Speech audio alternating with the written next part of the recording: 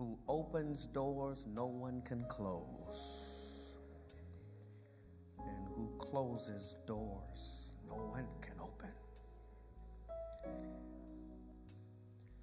We thank you this hour that all things truly do work together for the good of those who love you and are the called according to your purpose. Thank you that even right now, you got everything under control. We pray for this pastor and congregation. As the enemy seeks to scatter them, we pray you'll hold them together. That you would use this bad moment as a testimony of your sovereign grace. In the name of Jesus, give comfort, wisdom, peace, strength, and resources. I pray for his wife and children and for that family that you'll guard their hearts against bitterness. Help them to trust that what is meant for evil, you can work it out for good. In the name of Jesus. And we even pray for the perpetrators, Lord, who are more concerned about control than souls. Lead them to repentance. We pray in the name of Jesus. And I'm asking that you would guide me, hold my mind, govern my tongue, and help me, Lord, to discharge the assignment you have given me for this hour. Grant me strength to preach. Ready our hearts to receive with gentleness the implanted word that is able to save our souls. And as the seed of the word is planted and watered, we know that only you can make it grow. So we reserve in advance the highest praise and full credit for the fruit that shall come from this time in Jesus' name. Amen. While you're standing, turn with me to thank you for your prayers and your patience. Turn with me to Matthew 7. Matthew 7. I've spent the week preparing something else that I got to preach earlier, and it's left me this morning. I want to say something else this morning. Matthew 7, beginning at verse 7.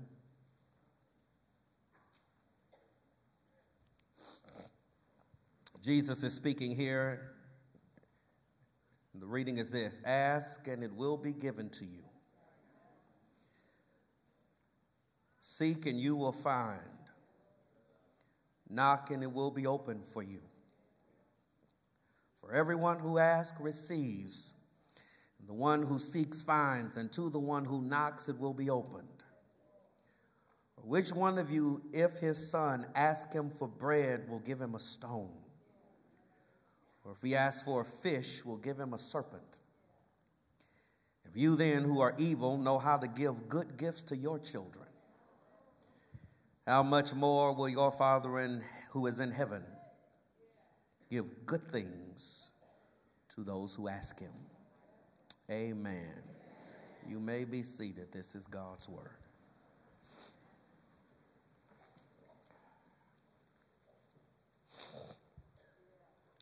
I want to label the message with the three key verbs of verse 7. Ask, seek, knock. Ask, seek, knock. In one comic strip, Broomhilda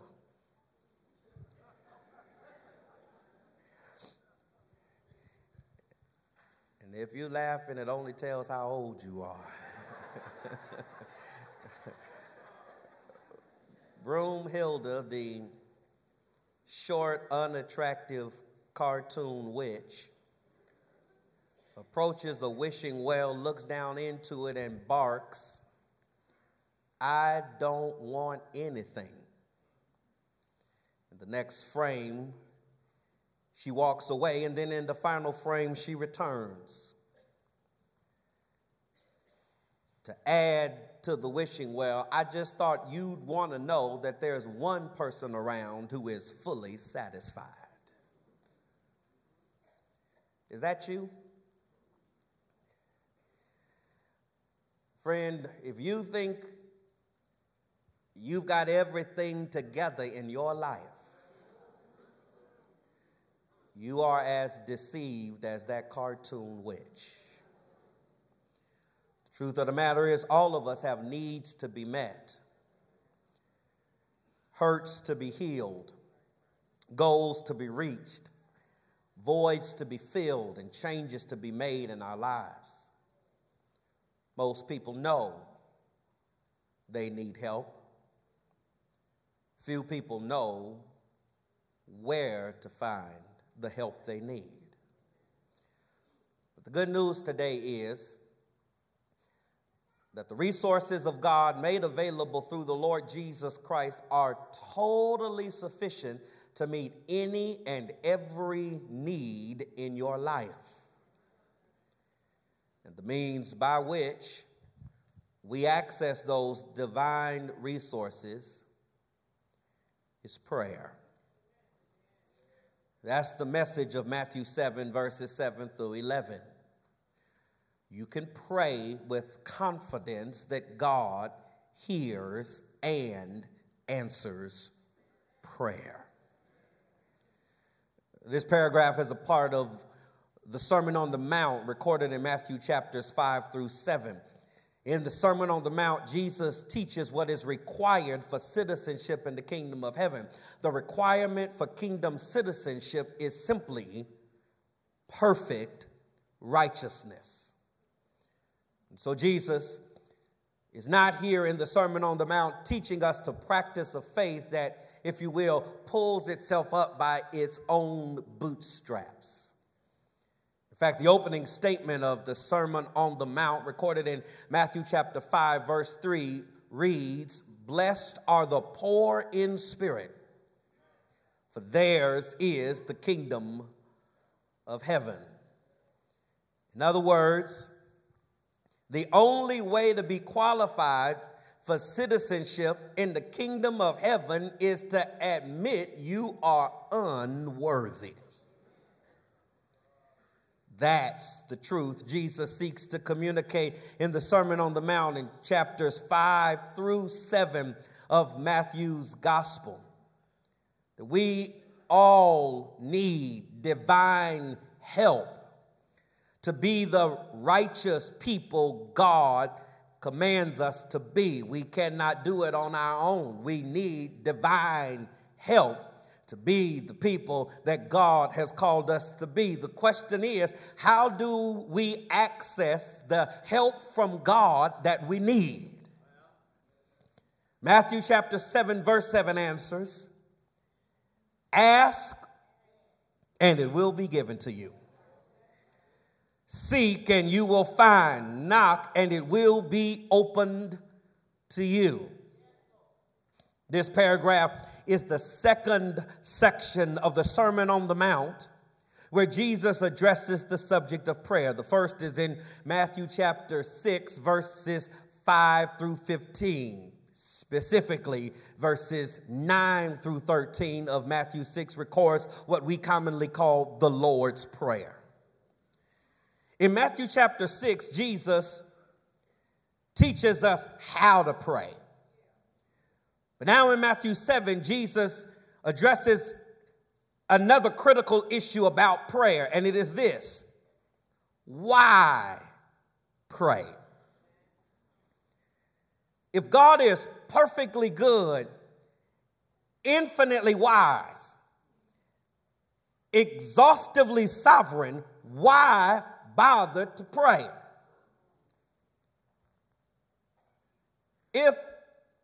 In other words, if God is going to do whatever he wants to do, why should you bother to pray at all? In Matthew chapter 7, verses 7 through 11, Jesus gives two reasons why you should pray about it. You should pray first in obedience to the command of God, and then secondly, you should pray with confidence in the goodness of God.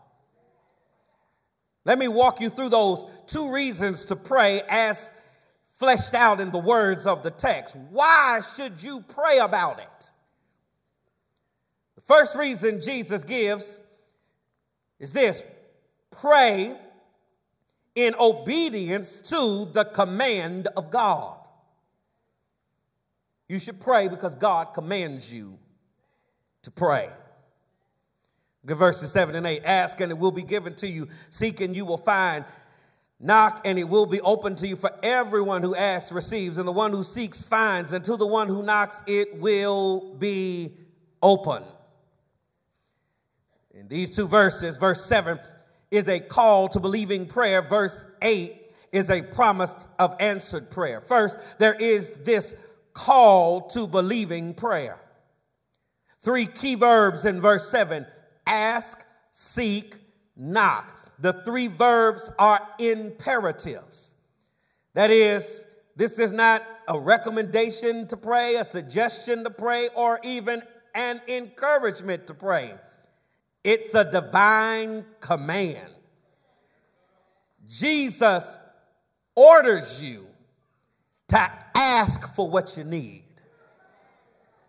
seek what you desire, and knock where you desire to enter. These three imperatives teach four practical lessons about prayer. How to pray.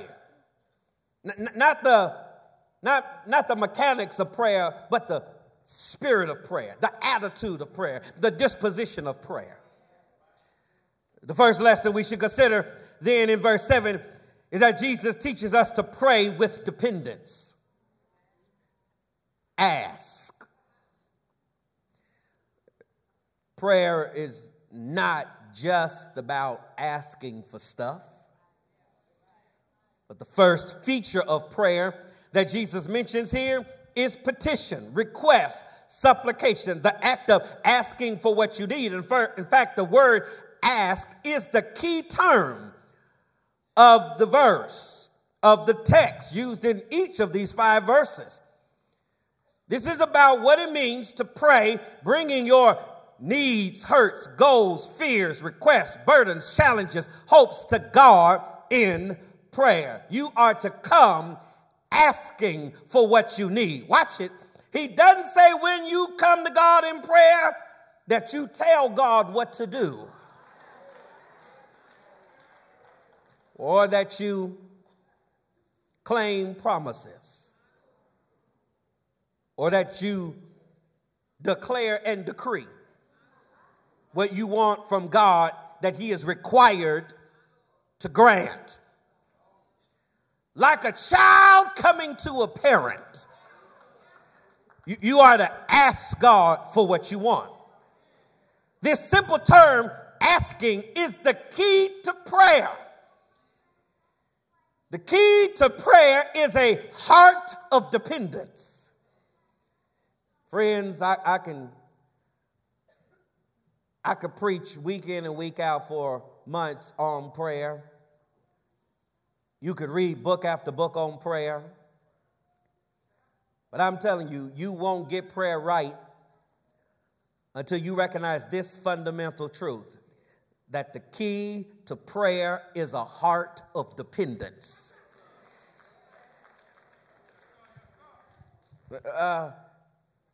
Prayer expresses our dependence upon God. Prayer is not informing God of something he doesn't already know. Matthew chapter 6 verse 8 makes it clear that he knows what you need even before you ask. And so your prayer requests are not breaking news in heaven. He already knows. But prayer is not informing God of your situation. It's affirming that you recognize that God is the only one who is able to do something about your situation. Prayer is your declaration of dependence on God. Prayerlessness is a declaration of independence against God. I want to say that again. The things you pray about reflect the things you are trusting God to do. The things you fail to pray about reflect the things that we foolishly think we can handle on our own. The text says, pray with dependence, ask. But then it says, pray with earnestness, seek.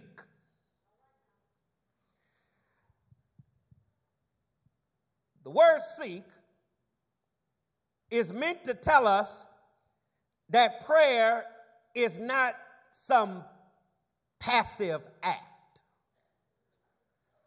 When we're in trouble, our instincts tell us to do something, and we don't instinctively pray because we don't instinctively think of prayer as doing something. The church, the word here, seek, means that effective prayer doesn't, watch me, just ask God for what you need and then sit back and wait to see what the answer's going to be. After you get off your knees in prayer, he said, don't sit down and wait. Start seeking what you need. In other words, prayer is not about let go and let God. It's more like hold on and let God. We're to pray fervently and passionately and earnestly.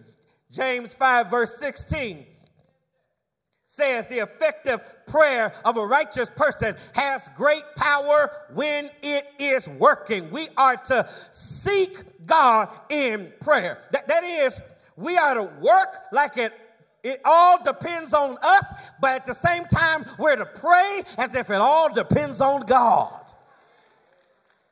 And in Matthew chapter 6, verse 33, Jesus says, seek first the kingdom of God and his righteousness, and all these other things that you are tempted to worry about will be fully supplied. Pray, Jesus says, with dependence, with earnestness, and then he says pray with boldness. Here's the key term, third one. Knock. In Luke chapter 11, verses 5 through 8, in the middle of a night, a man received an unexpected guest. He welcomed him in, but didn't have any food to serve him. So he went to his neighbor's house to borrow a few loaves until the market opened in the morning. But his friend said, no, leave me alone. The door is shut. My children are in bed with me. I cannot give you anything. But the man at the door just kept on knocking until the one in the house got up to give him bread, watch me, not out of friendship, but just to get this man off his porch so he could go back to sleep. You have misunderstood the parable. You have misunderstood prayer. And for that matter, you have misunderstood God if you think the point is that you got to harass God enough in prayer so that he'll give you what you want so you can get off his nerves. No, Jesus is presenting God as the anti-hero of the story. The lesson is a lesson in contrast. The point of the parable is that if that man who was asleep will get up to help his friend with a need just so he can go back to sleep, how much more will your Father in heaven, who never slumbers nor sleeps, how much more will he meet your need because he cares for you? And so Jesus says you ought to pray boldly. You ought to not care what people got to say. You ought to keep knocking until you get what you need from God. Hebrews 4 verse 16 says, let us then with confidence draw near to the throne of grace, that we might receive mercy and find grace to help in the time of need. There's one more lesson in verse 7. It is not based upon the individual verbs. It's based upon the verbs collectively. The lesson is to pray with perseverance. Ask, seek, knock are imperatives in the present tense, which in Greek denotes continual or habitual activity. Literally, Jesus is saying in verse 7, keep on asking, keep on seeking, keep on knocking. Pastor, is it wrong to pray about something more than once? Jesus answers, keep on asking, keep on seeking, keep on knocking. There are those who suggest that if you pray about a matter more than once, it expresses a lack of faith. Here, what Jesus is saying is that what may truly express a lack of faith is when you fail to pray persistently. Just between me and you. Have you ever prayed about something that you desperately wanted from God? You prayed passionately, desperately, earnestly. Lord, I need this. I got to have this. And God didn't give it. And you was upset for a while. But now that you've been down the road a little bit and look back in the rearview mirror of life, you look back in the rearview mirror of life and you're like, thank you, Lord. Woo! I'm so glad that you didn't do that for me, because I don't know what kind of mess I would be in if you would have gave me what I asked for. This is why persistence in prayer is important. If God gave us everything we asked for at the first request, we would receive a lot of things that are not God's best for us. And so praying with persistence is not just about getting what you want. It's about shaping your perspective so God will teach you what you ought to want. Are y'all in here with me? And so Jesus says, pray, keep praying by asking, continually asking, keep on seeking, keep on knocking. Ruth Bell Graham said it well.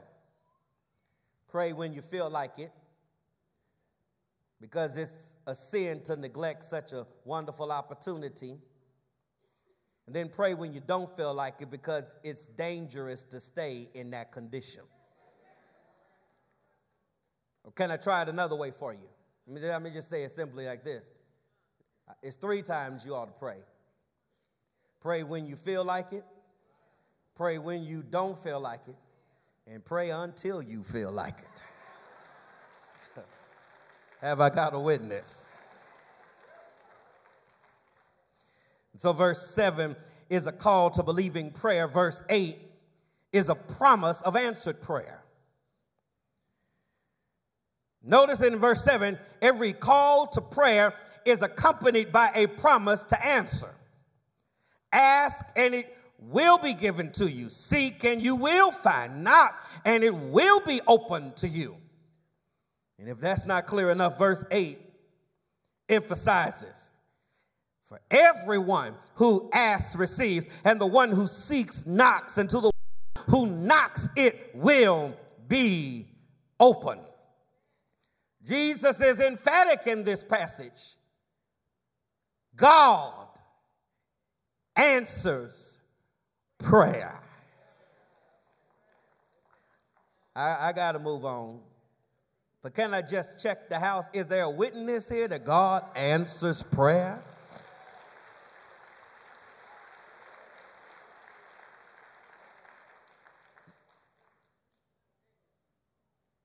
Really, this is the other big reason why you ought to pray. You ought to pray because God commands it, but really, if I may personally, one of the reasons I wrote a book on prayer is because many of the books I had read on prayer didn't to me reflect the spirit of prayer, because the Bible doesn't command us to pray and then beat us up when we don't pray.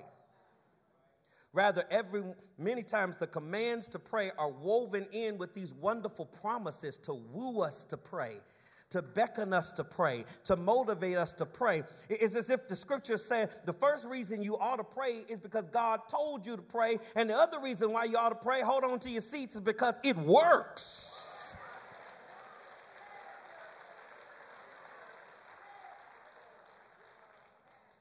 But this is no blank check that allows you to write your own ticket with God. There are some times when prayer doesn't work. Prayer doesn't work for unbelievers.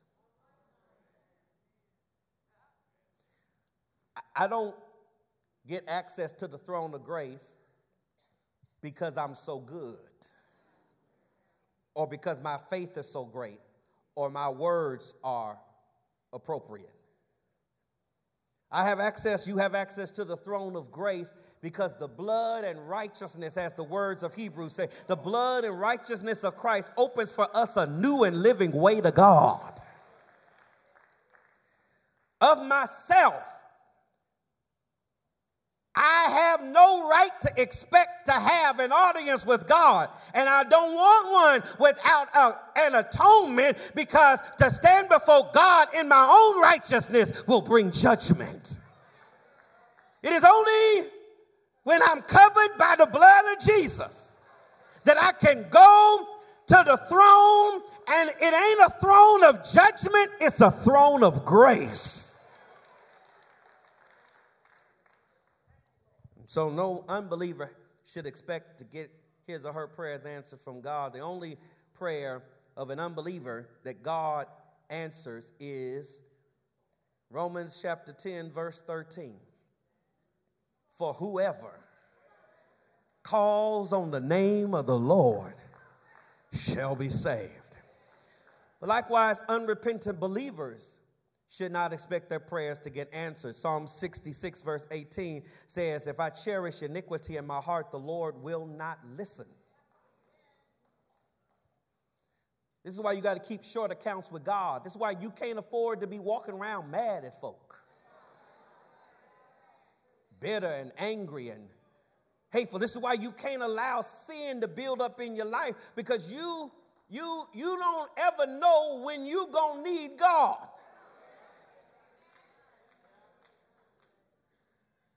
And when you pick up the main line to call on God, you don't want no angel talking about, I'll have to put you on hold for see if he's available. You want to be on speaking terms with God, that is. You want to make sure that there's nothing standing between your heart and your Savior. The Bible says in Proverbs 28, verse 13, that whoever conceals his sin will not prosper, but whoever confesses it and forsakes it will find mercy. Likewise, people that pray selfish requests won't get answers from God. James chapter 4, verse 2 says, you do not have because you do not ask. And then James 4, verse 3 says, you ask and do not receive because you ask wrongly to spend it on your passions. God will not answer my prayers if my prayers are motivated by selfishness, lust, and pride. But here's where I want to get to. You can be a sincere believer, a godly believer, a faithful believer, and pray and still not get everything you want.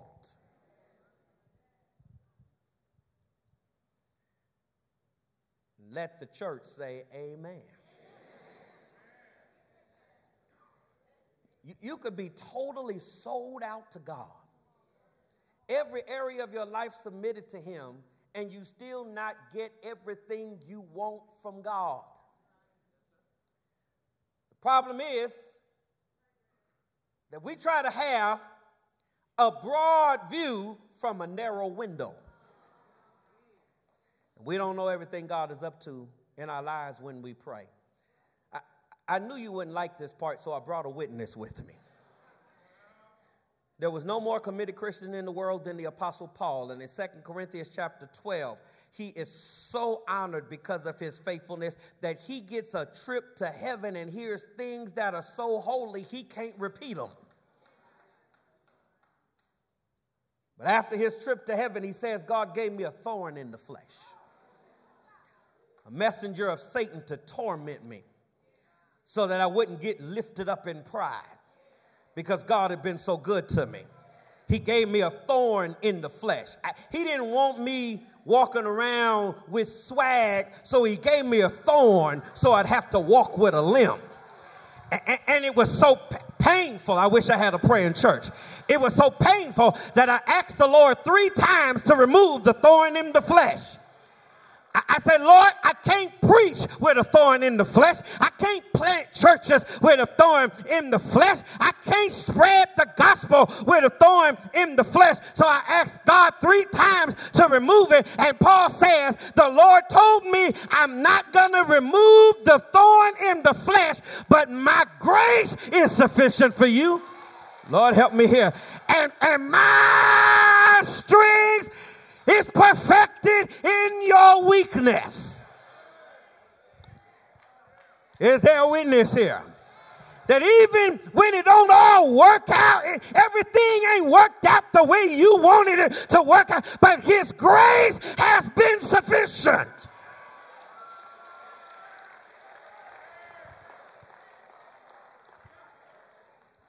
His strength works best in weakness.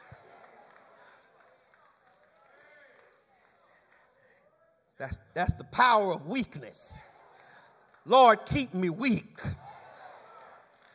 Because when I'm strong, start sticking my chest out as if I got here by myself. But when I'm weak, Lord, the weaker you feel, the more you lean on him.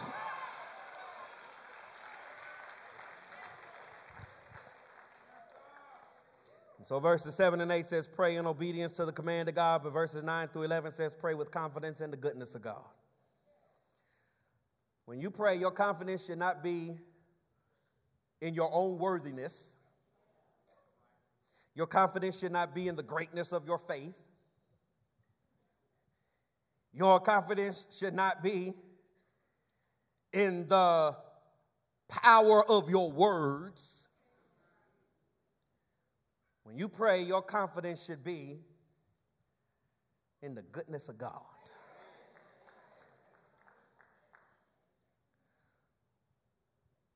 We pray not only because God commands us to pray, but we pray to express our confidence in the fact that God is good. On one hand, Jesus shows us in the text the instinctive goodness of human fathers, and then he shows us the infinite goodness of heavenly fathers. First, consider with me the instinctive goodness of human fathers. 2 rhetorical questions in verses 9 and 10. Jesus asked, which one of you, if his son asks him for bread, will give him a stone, or if he asks for a fish, will give him a serpent? The assumed answer to these rhetorical questions is that no one would do this. He says a good father doesn't give useless gifts. Verse 9. Son comes up and asks his daddy for bread. Not an allowance, not an electronic device, not keys to the car, bread. Basic necessity, bread. Not McDonald's, bread. He's asking for what he needs to survive.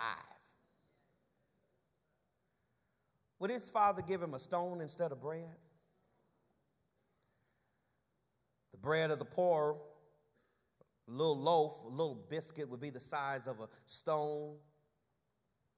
But a good father think it's funny when this hungry child asks for bread, to go outside and get a stone and put that on the plate for him to eat? The assumed answer is, of course not. And neither does God.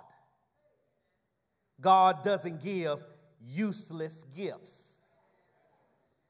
James 1:17 says it this way: every good gift and every perfect gift is from above, coming down from the Father of lights, with whom there is no variation or shadow due to change. God doesn't give useless gifts. And he says no human father would give useless gifts, and no human father would give harmful gifts.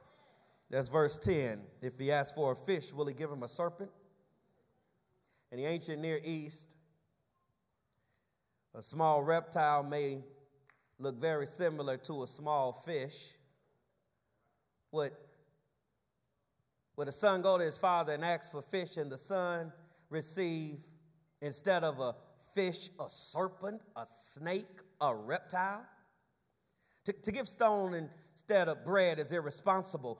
Worse, to give a snake instead of fish is child endangerment, child abuse. He says no good father would do that. Neither will God.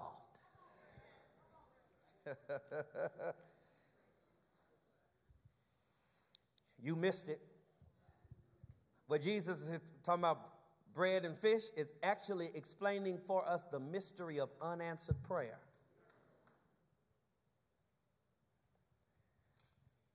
I asked for this and God did that. Why? Because God doesn't give anything that is spiritually useless. He doesn't give stones when he knows you need bread.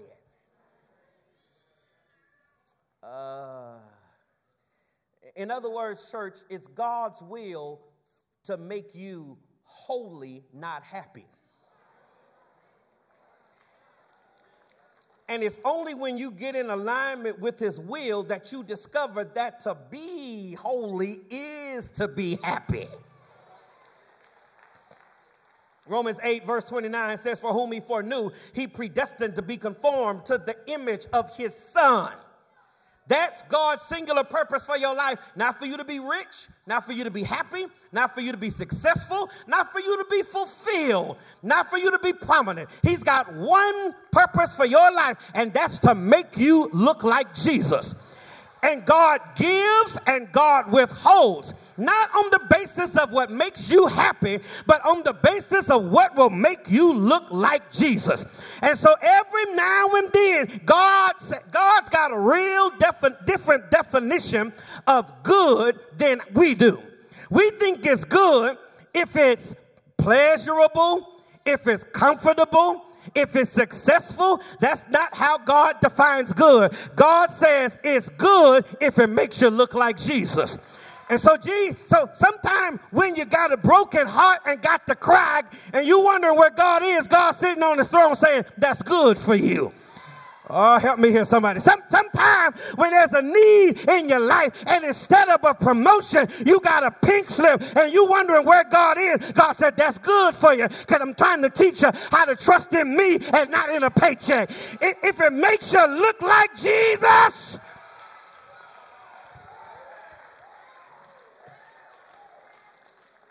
y'all not hearing me here.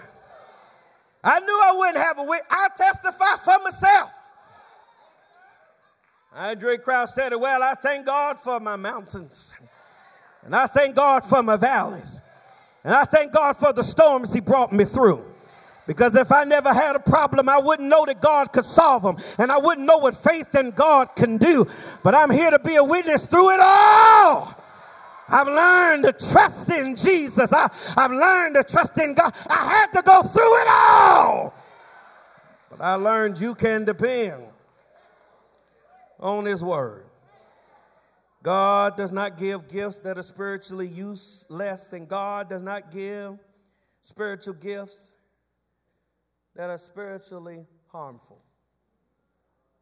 This is why we struggle in prayer. Sure, you got great faith, but you got blurry vision. And because you got blurry vision, sometimes what looks to you to be fish is really a serpent. It looked good. Y'all ain't in here with me. It looks tasty. It looks enjoyable, and you desperately want it because you think it's fish.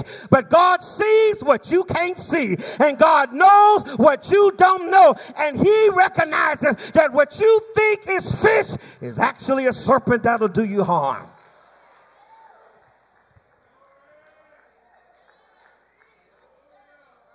What if your young child asked you for a dangerous snake? What would you say? No. What if they cried and begged and screamed? Would you change your mind? Hold on. What if your child said to you, if you don't give me that snake, I'm not talking to you no more? Would you change your mind?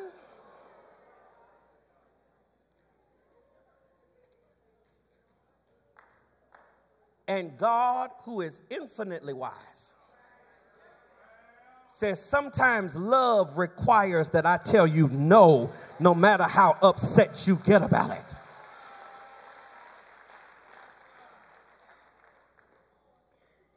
You need to thank God for the no. I wish I had a praying church.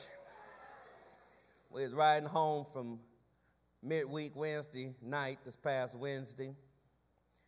And my baby daughter was with me, Haley. I call her Bug. And so, you want anything before we go in? She says, Chick-fil-A. We got to Chick-fil-A, and it's a lot of cars, a lot of traffic coming in and out. I said, you want to go through the drive-through or walk in? She said, let's go in. You sure? Yeah, let's go in. I parked, and we got out.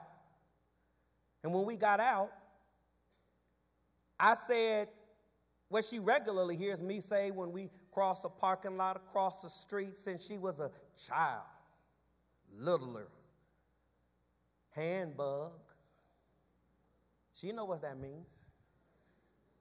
She can't be walking by herself across this parking lot.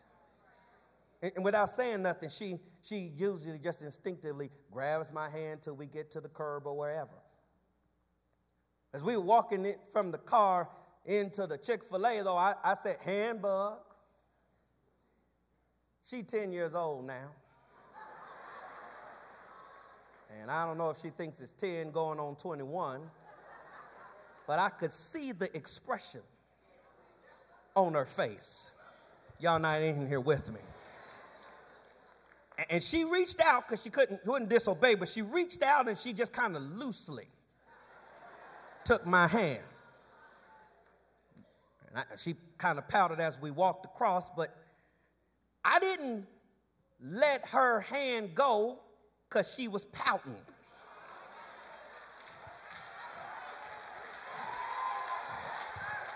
It's cars and traffic. Are y'all in here with me? And I held her hand till we made it into the store. And I think that sometimes in our faith walk where we think we growner than we really are. And we think we can walk this walk by ourselves. Thank God he sees what I don't see.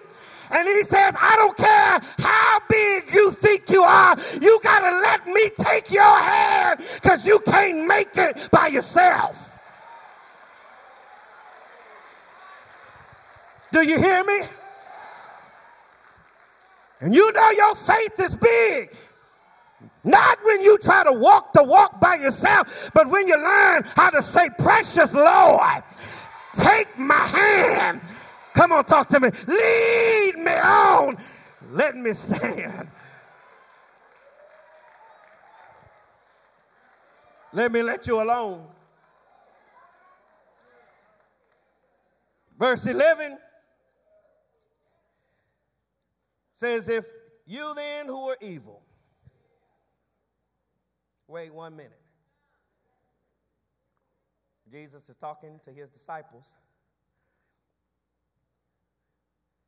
And he doesn't call them saints. He calls them evil. You gave up everything to follow me. You'll risk your lives for me and die as martyrs. But I don't want you thinking you are more than what you are. You disciples, but you still evil. This is why the church should be marked by mercy. Because none of us have arrived. The most holy person in this room still got a long way to go. This is why none of us are in a place to judge and condemn and look down on anybody else, because at our best, we still got twisted iniquity in us that God needs to work out.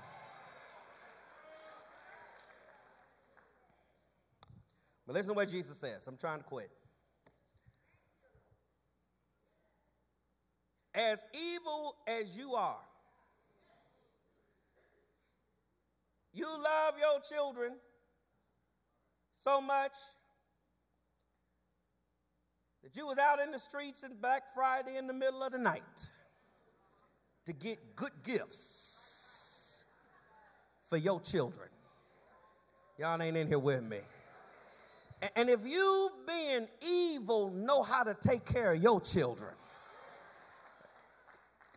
come on, go with me here.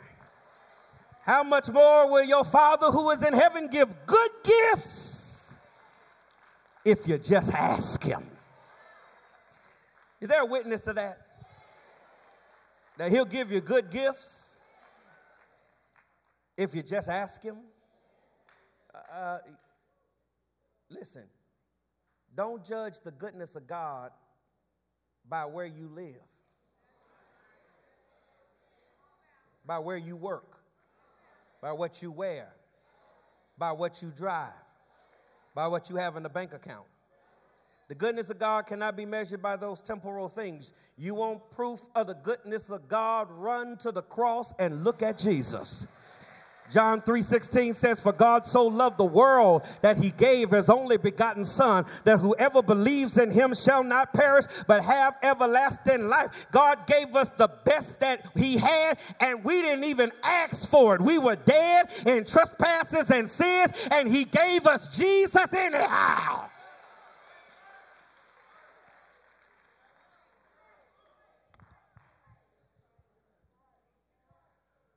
Romans 8 verse 32 says, he who spared not his own son but gave him up for us all, how will he not with him graciously give us all things?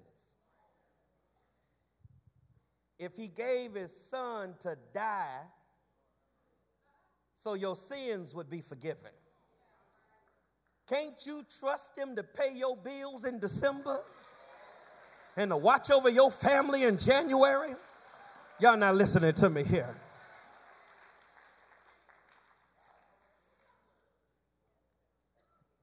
The Chicago evangelist Dwight L. Moody was thinking about the goodness of God and got so overwhelmed thinking about how God had blessed him and smiled on him and showered him with favor that before he could catch himself, he had cried out, God, stop! Just felt like he couldn't take no more blessings.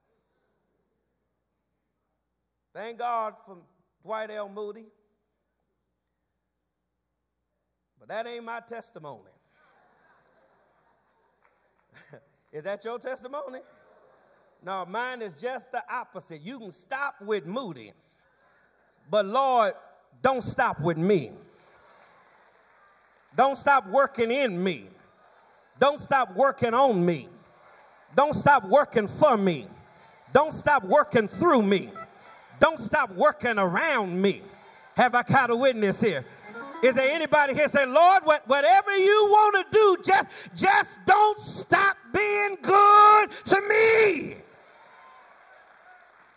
And if you ask him, he'll give you good things. The Bible says he's able to do exceedingly abundantly above all that we could ask or think, by the power that works in us. I'm quit when I testify. I stole my testimony from the Cosmopolitan House of Prayer in Chicago. Their choir is famous for one song. And the lead singer testifies in that one song they famous for. She says, that problem that I had, I just couldn't seem to solve.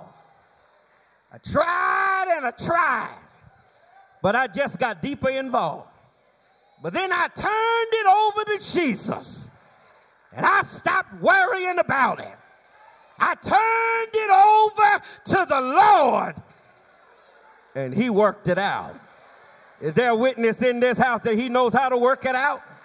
Don't wait for me. I'm finished. Give him a praise for yourself. Don't wait for me. I'm through. But if you know he'll work it out, give him praise. Come on, church. Is that reflective of how good he's been to you? I said, if you know he'll work it out, give him praise.